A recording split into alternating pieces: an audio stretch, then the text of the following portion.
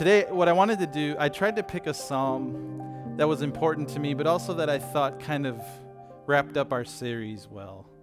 And we're going to look at Psalm 84. And this psalm is a psalm of longing. Okay, we talked about different psalms and the point of them and their intention and why they were written. This one was written because the people of Israel had a longing. And this longing, it's more than a want, okay? Just a simple want, something we desire. We want a cupcake. We want to go here or there. It's also a yearning, that deep-seated desire. It means we want something, but more than that, it's something that we've already known, and we've lost something or we're separated from it. And we get this easy example from family members that have passed away. And we have that desire, that longing to see them because we've lost them, right? Another example would be when we're traveling, we're out abroad somewhere, and we just want to go home. Especially if you're traveling for work, because that's never as fun as traveling like for vacation. But we had an instance of that in 2019. We came for Easter Sunday here. We brought our kids. That was the second time me and Amy were here at this church, and the first time our kids were here. And we met those of you who were there at the time. It was 2019, and we drove down. Everything went great. Sunday was awesome. You know, Easter's always a fun, big celebration. And we headed back up I-75. Just after Atlanta, we had an issue with our minivan where I'm driving, and all of a sudden I'm accelerating, but the car is like lurching forward. Okay. And what happened is we get to this exit, and I'm like, we got to get off. I can't drive safely. You know, this is a problem. And so we get off, and the sign says, our least favorite word now, Cartersville, Georgia. We hear that name, we drive past that exit sign, and we just immediately remember this story. So what had happened is our brakes stopped working, but instead of not stopping the car, they were stuck on. So we couldn't go anywhere. So thankfully, it was not overnight or anything, or the weekend. There was a shop open. We dropped the car off, and they took some time to get the parts and get it fixed, and we were there maybe 40 hours. Okay, it was a very expensive extension of our vacation. However, we made the best of it. You know, we saw a movie, we swam at the hotel, we tried to do what we could to have some fun, but the whole time, all we wanted to do was to get home. You know, we knew at that time that this was going to be our home soon. But at the time then, Chicago was still home. Our home was there with our beds and our pillows and our shower, you know, all those things that you're used to at home, and all we wanted to do was to get there. Why is that? Because we love our home, right? Wherever we're from, wherever we live, what family that's with us, we love home. It's familiar. We love the people there. We want to be back where we belong. Psalm 84 is a lot like that. The only difference is that the longing isn't for their home. It's for God. It's to spend time with God, to be in His presence, and to have fellowship with Him. So just real quick, I'll start with a couple questions. And they're very simple. You don't have to answer them, but I want you to think about them this morning. Do you, each one of you, for yourself, not thinking about anybody else, do you long for God? Do you have a heart for God, a heart that wants God, desires God, to spend time with God and to know Him? We're going to see in Psalm 84 three things that happen when we have a heart for God, okay? And so number one, we see that we find happiness when we dwell with God. Now, as we begin reading, I want you to pay attention to the places that are mentioned, okay? Psalm 84, verse 1, it says, "How lovely is your dwelling place, O Lord of hosts! My soul longs, yes, faints for the courts of the Lord. My heart and flesh sing for joy to the living God. Even the sparrow finds a home, and the swallow a nest for herself, where she may lay her young at your altars, O Lord of hosts, my King and my God. Blessed are those who dwell in your house, ever singing your praise." Now, there's a few words here I just want to call out to clarify what we're talking about. This first word here, lovely, that's not just something in appearance that would look lovely. It's something that is loved. And something that is loved, I want you to keep in mind, is something that is known.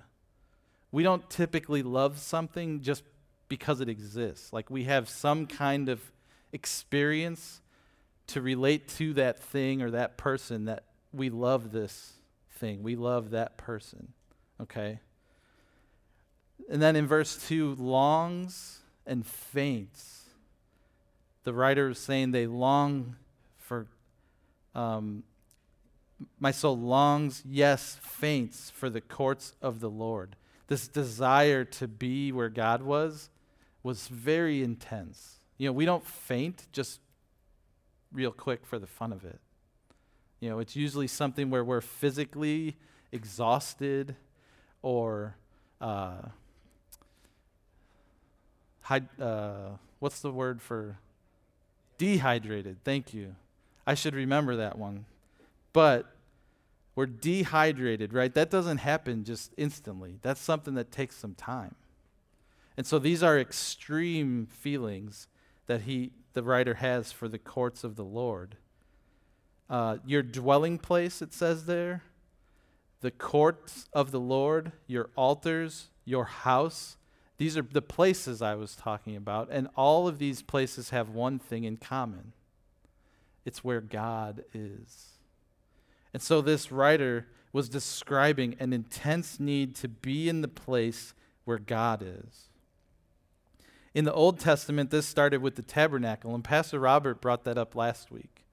The idea of the tabernacle and how the Israelites would move around, and they had a tent called the tabernacle that they would put together, and that's where God would meet with them. But the key was it was portable, so it went with them. So they would set it up, make camp, worship God while they were there, and then tear it down and leave and move to the next place. That sounds a little familiar, doesn't it? I would not want to be on that tear down and setup crew. That sounds like a big project. Because the tabernacle is where God would meet with them, they knew once it was set up, he would be there. And because that's where God was, that's where they wanted to be. And that's where God wanted to be, among the people. Now, eventually, as Pastor Robert said, they built the temple. And the temple didn't move. So God would meet with them there, but it was wholly dependent on the people coming to the temple. It wasn't right in the middle of all of them. And so people, though, would make this trip back to the temple simply to meet with God. Why? Because he was going to be there. All they wanted throughout the Old Testament was to be where God was going to be. Psalm 119:2 tells us, "Blessed are those who keep his testimonies, who seek him with their whole heart." So we see spending time with God starts with a desire to be near God. And so if we're going to dwell with God, we have to spend time with him. And if we're going to spend time with him, we have to want to. In our day, we don't have to find the tabernacle or the temple. God meets with us wherever we are. He meets with us here today when we join together as a church to worship him. And he meets with each individual Christian in their lives, wherever they're at. When we pray, we talk to him. And when we read the Bible, he talks back to us. The key is to make that decision to spend time with God. If we want to be near to God, that's our first step. And that's exactly what the word dwell means. To sit, to live, to stay. And also it's translated as tabernacle. That word Pastor Robert used last week. And so dwelling, God was dwelling with the Israelites in the tabernacle, and he wants us to do the same now when we dwell with him and spend time with him. Verse 4 says, blessed. In Psalms, a lot of the time that word blessed means happy. Blessed or happy are those who dwell in your house. So we find happiness when we dwell with God. And not only that, number 2, we find strength when we are fulfilled in God. Let's look back at Psalm 84 and verse 5. Blessed are those whose strength is in you, in whose heart are the highways to Zion. As they go through the valley of Baca, they make it a place of springs. The early rain also covers it with pools. They go from strength to strength. Each one appears before God. O Lord God of hosts, hear my prayer. Give ear, O God of Jacob. Behold our shield, O God. Look on the face of your anointed. So we see right away he mentions strength. This isn't just strength of power. How much can you lift? But this is a word that means along the lines of a drive. It gives us boldness. It gives us ambition, a sense of overcoming and prevailing, or to move forward, completing what we're supposed to do, and having the energy to do that, to put in that effort. The word here, the valley of Baca, this is associated with weeping, okay? Baca is the same word that's used for weeping in the Old Testament in Hebrew. And some people, when you look this up, I was like, what is the valley of Baca? I wanted to see if I understood it. Some people think it was trees. They had balsam trees. I don't know if you know these kind of trees, but they weep resin. And so they were considered weeping trees. And so perhaps it was a valley with those trees in it. The Bible tells us of one valley where David defeated the Philistines there. And that valley had these balsam trees. So maybe it was that. Other people will think it could be an actual valley near Jerusalem, because if the people are returning to Jerusalem, they're going through this valley. It could just be a symbolic place of difficulty. We all experience those in our lives. A valley of weeping in life where it's just a season of trials and difficulty. Whether it's real or symbolic, the Israelites found themselves in this valley, and all they wanted to do was get through it. They knew if they kept heading towards Jerusalem and towards the temple, that God would be there. God was at the end of the journey, and that's all they wanted, was to get to God. Even in difficult times, in our valleys of weeping, we can know it will be worth it simply because God will be there with us at the end. Psalm 17:15 says, "As for me, I shall behold your face, God's face, in righteousness. When I awake, I shall be satisfied with your likeness."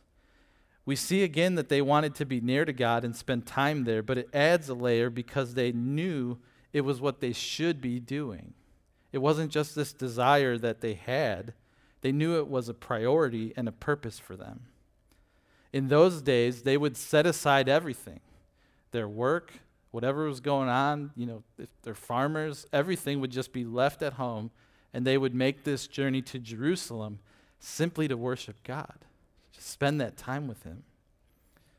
You see, they knew that God gives us our purpose, and he's the source of fulfilling our purpose. God doesn't just give us a purpose and say, go figure it out. He's the one who helps us to fulfill it as well.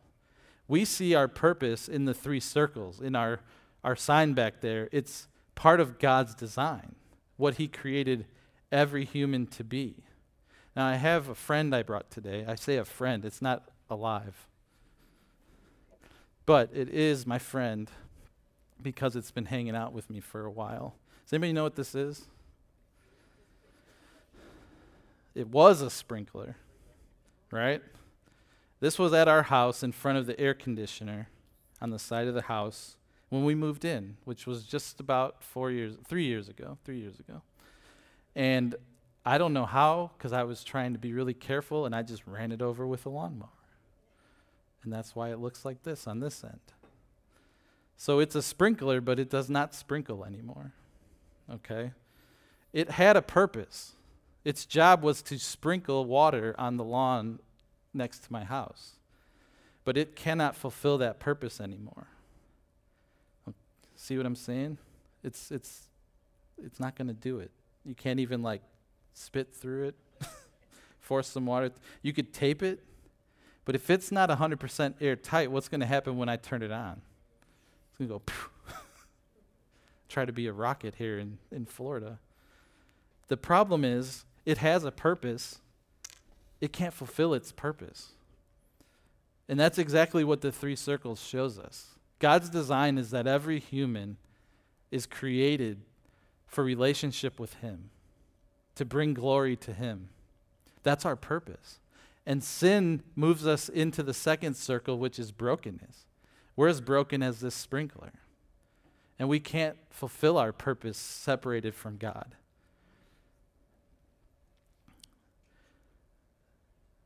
I could try to fix the sprinkler, like I said, but it's never going to be the same, right? It's also been in my garage for 3 years, so don't ask me why it's sitting on a shelf when it can't do its job. I think it was divine appointment so it could be here today. However, when we're broken and we can't fulfill our purpose, God doesn't throw us away. God has a way to fix us. And that's the third circle at the bottom, the gospel. We know simply that Jesus died on the cross.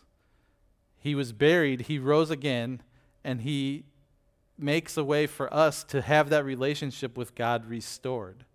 See, we're off in brokenness, and you know the little squiggly arrows.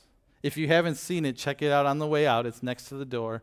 But when you're broken, these squiggly arrows are us trying to fix it on our own, trying to restore our own purpose. And we do that a lot of different ways. But the problem is, all of those ways, in reality, when you boil it down, are really just Satan trying to keep us from actually getting fixed. And so as long as he can keep us over there and broken, we can't fulfill our purpose. That's all he's after.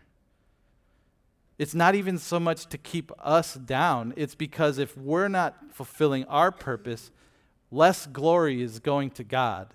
And that's what Satan is all about. And we're just the means by which he does that. We know that through the gospel, we can be fixed. The three circles say if we repent and believe the gospel, the third arrow going back to God's design says that we can recover and pursue his design. Another way to say that is we can recover our purpose and we can pursue our purpose. But we can only do that through God. And the Israelites knew that. The problem is when we feel lost or separated from God, the issue is usually that we are focused on trying to be the creator. And what do I mean by that? We're all created, right? God is the creator. He created us. Any created thing has a purpose of bringing glory to its creator. Whoever invented the sprinkler didn't get enough glory because I don't know his name. But everyone has them now, right? They're all over the state of Florida being used for every lawn almost, and he gets the glory for that even though we don't know who to give it to. We'd all have to look it up. We could figure that out. But the point is, He gets the glory for creating the sprinkler. As created things, our job is to bring glory to our Creator. But when we think we're the Creator, we think that we're the one who should be getting the glory. From our family, from our friends, our job, whatever's going on in our lives, we think this should give me glory and I don't see it. And we get upset, we get depressed, we feel lost, we don't know what's going on or how to fix it. And that's because we're not in the right spot. We're not doing our job. We've forgotten that we are, in fact, the ones that were created. And we're not at the same level of God, so we don't deserve that glory. When we remember that we're part of God's design, only then will we remember our purpose. And everything we do, like I said, the families, relationships, careers, your home, your manicured lawn with your sprinklers, whatever it is, it's not for our glory, but for His. And so when we remember that, we can pursue that purpose, and God energizes us. He enables us to fulfill that purpose. In other words, we find strength when we are fulfilled in God. We don't find that strength anywhere else. Nothing else fulfills us the way that God does. Lastly, number 3, we find hope when we trust in God. The last 3 verses here in Psalm 84 say this, starting in verse 10. For a day in your courts is better than 1,000 elsewhere. I would rather be a doorkeeper in the house of my God than dwell in the tents of wickedness. For the Lord God is a sun and a shield. The Lord bestows favor and honor. No good thing does He withhold from those who walk uprightly. Oh, Lord of hosts, blessed is the one who trusts in you. Verse 10 tells us there, the psalmist says, one day with God is better than 1,000 elsewhere. Do you believe that? We don't always live like we believe that, do we? I know I don't. Do you really believe that any time with God would be better than all the time away from Him? Whether we believe that or not is very evident in how we spend our time and how we live our lives. It's similar to how our kids copy the things we don't want them to. It's really obvious what those parents are teaching those kids by how they behave. It's really obvious what we think of God, how we live our lives. And when you think about that parallel, we show others what we think of God with how we live. It's not just ourselves like we see it in ourselves, but other people see it. When we believe that God will do what He has said and that He will be faithful, it gets a little easier each time, right? We begin to trust Him. And then as we do that, we show others that we trust God because we continually trust Him. So what we say and what we do, it reflects what we think of God. And when we show in our actions and words that we're trusting God, it will reflect His priorities, not ours. And it will be really easy for others to see it because nowadays especially, you do something kind at work that's like totally Christian and you wouldn't normally want to do. And people are like, what did you do that for? Like I'll say, I'll cover this project for you because I know you have to do this. You're already busy. Why would you take on another project? What are you, weird? It's very obvious to people. And it could be something like that with work where it's not even like a spiritual thing, right? It's just kindness and showing love to a colleague. But when we do it, it stands out. As we live life this way, verse 11 says, no good thing does He withhold from those who walk uprightly. That sounds really good, doesn't it? There's only one problem. We all think that the things God might or might not withhold is up to us. And the walking uprightly part is up to us. But it's not our definitions, is it? It's God's. He's the one that's saying, whatever is good won't be withheld to those who walk uprightly. It's his definition of good, his definition of uprightly. It's all about what God says it to be. Everything that we think is good might not be, plain and simple. But the fact is, God knows if it's good or not. He's not thinking and guessing like we are. We have to live uprightly. That doesn't mean what we think is to do is correct. Like, we might have the right idea, but sometimes we don't. God knows, and he's instructed us in what that is.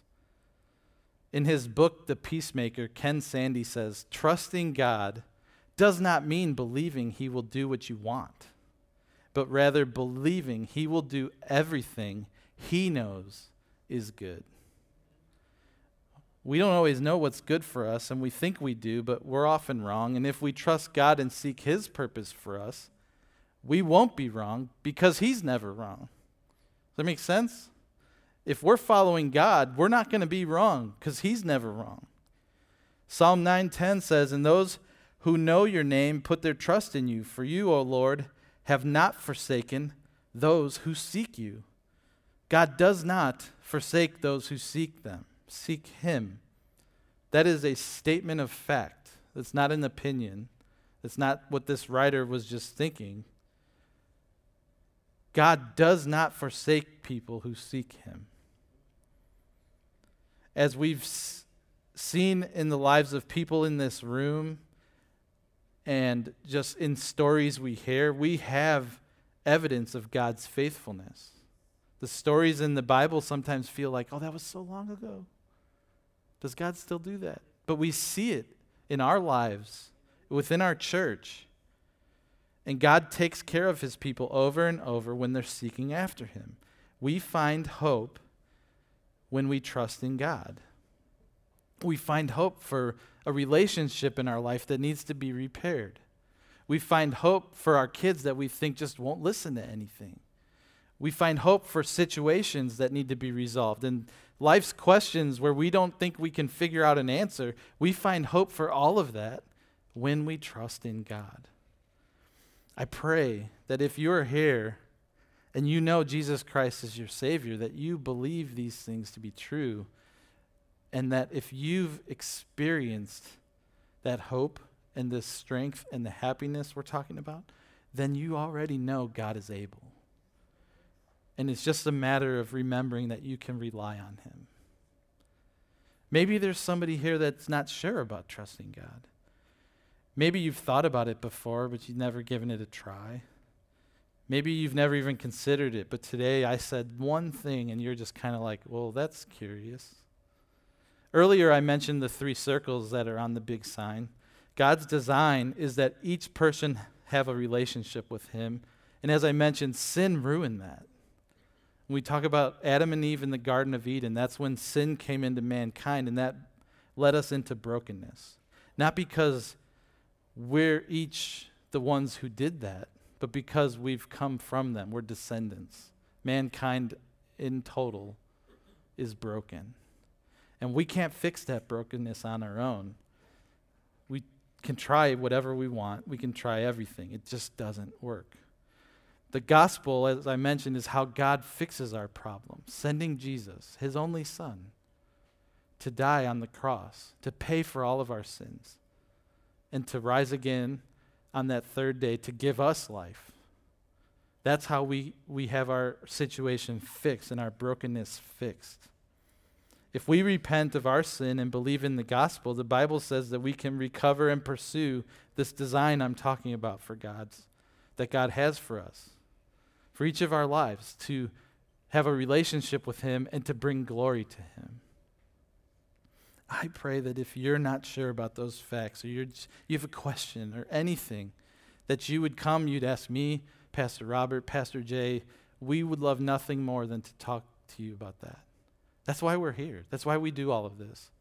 That's why we set up all this stuff every week, is to help people to see what we're talking about, finding hope by trusting in God. Just the fact that I'm standing here this morning is proof of God's faithfulness.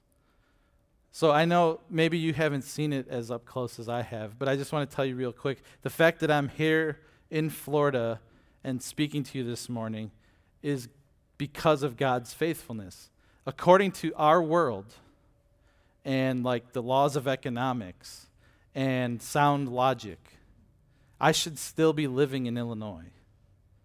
There was no reason that we should have been able to get out of the mortgage we had at the time that we did and move here and figure out living arrangements here, all while I was able to keep my job, which is in Chicago, even though I'm not. But we worked through all of that. My wife and I prayed through all of that and talked to other people. We talked with the Hodges and the Bramers. We talked with our pastors back in Illinois. We knew God had a purpose for us in moving to Orlando, okay? Because we had spent time with God, we knew that was our purpose, and so we pursued it. And because of that, we got strength from God to pursue that purpose, and He fulfilled that purpose. And we trusted in God the whole way, and He made it happen because He is faithful. It wasn't just something we wanted to do. Like, yeah, we wanted to live in Florida. That's always sounded cool. But like, to be here at Bethel. Bethel wasn't even a thing yet. If you remember, shout out to church at South Creek, right? It wasn't a thing yet. But God wanted us here. And He's been faithful to us this whole time. So I would encourage you. It could be something so much smaller than that. God might not be asking you to move across country. I hope not, because Florida's the best. But a heart for God will find hope when we trust in God. It will find strength when we are fulfilled in God, and it will find happiness when we are near to God. Let's pray.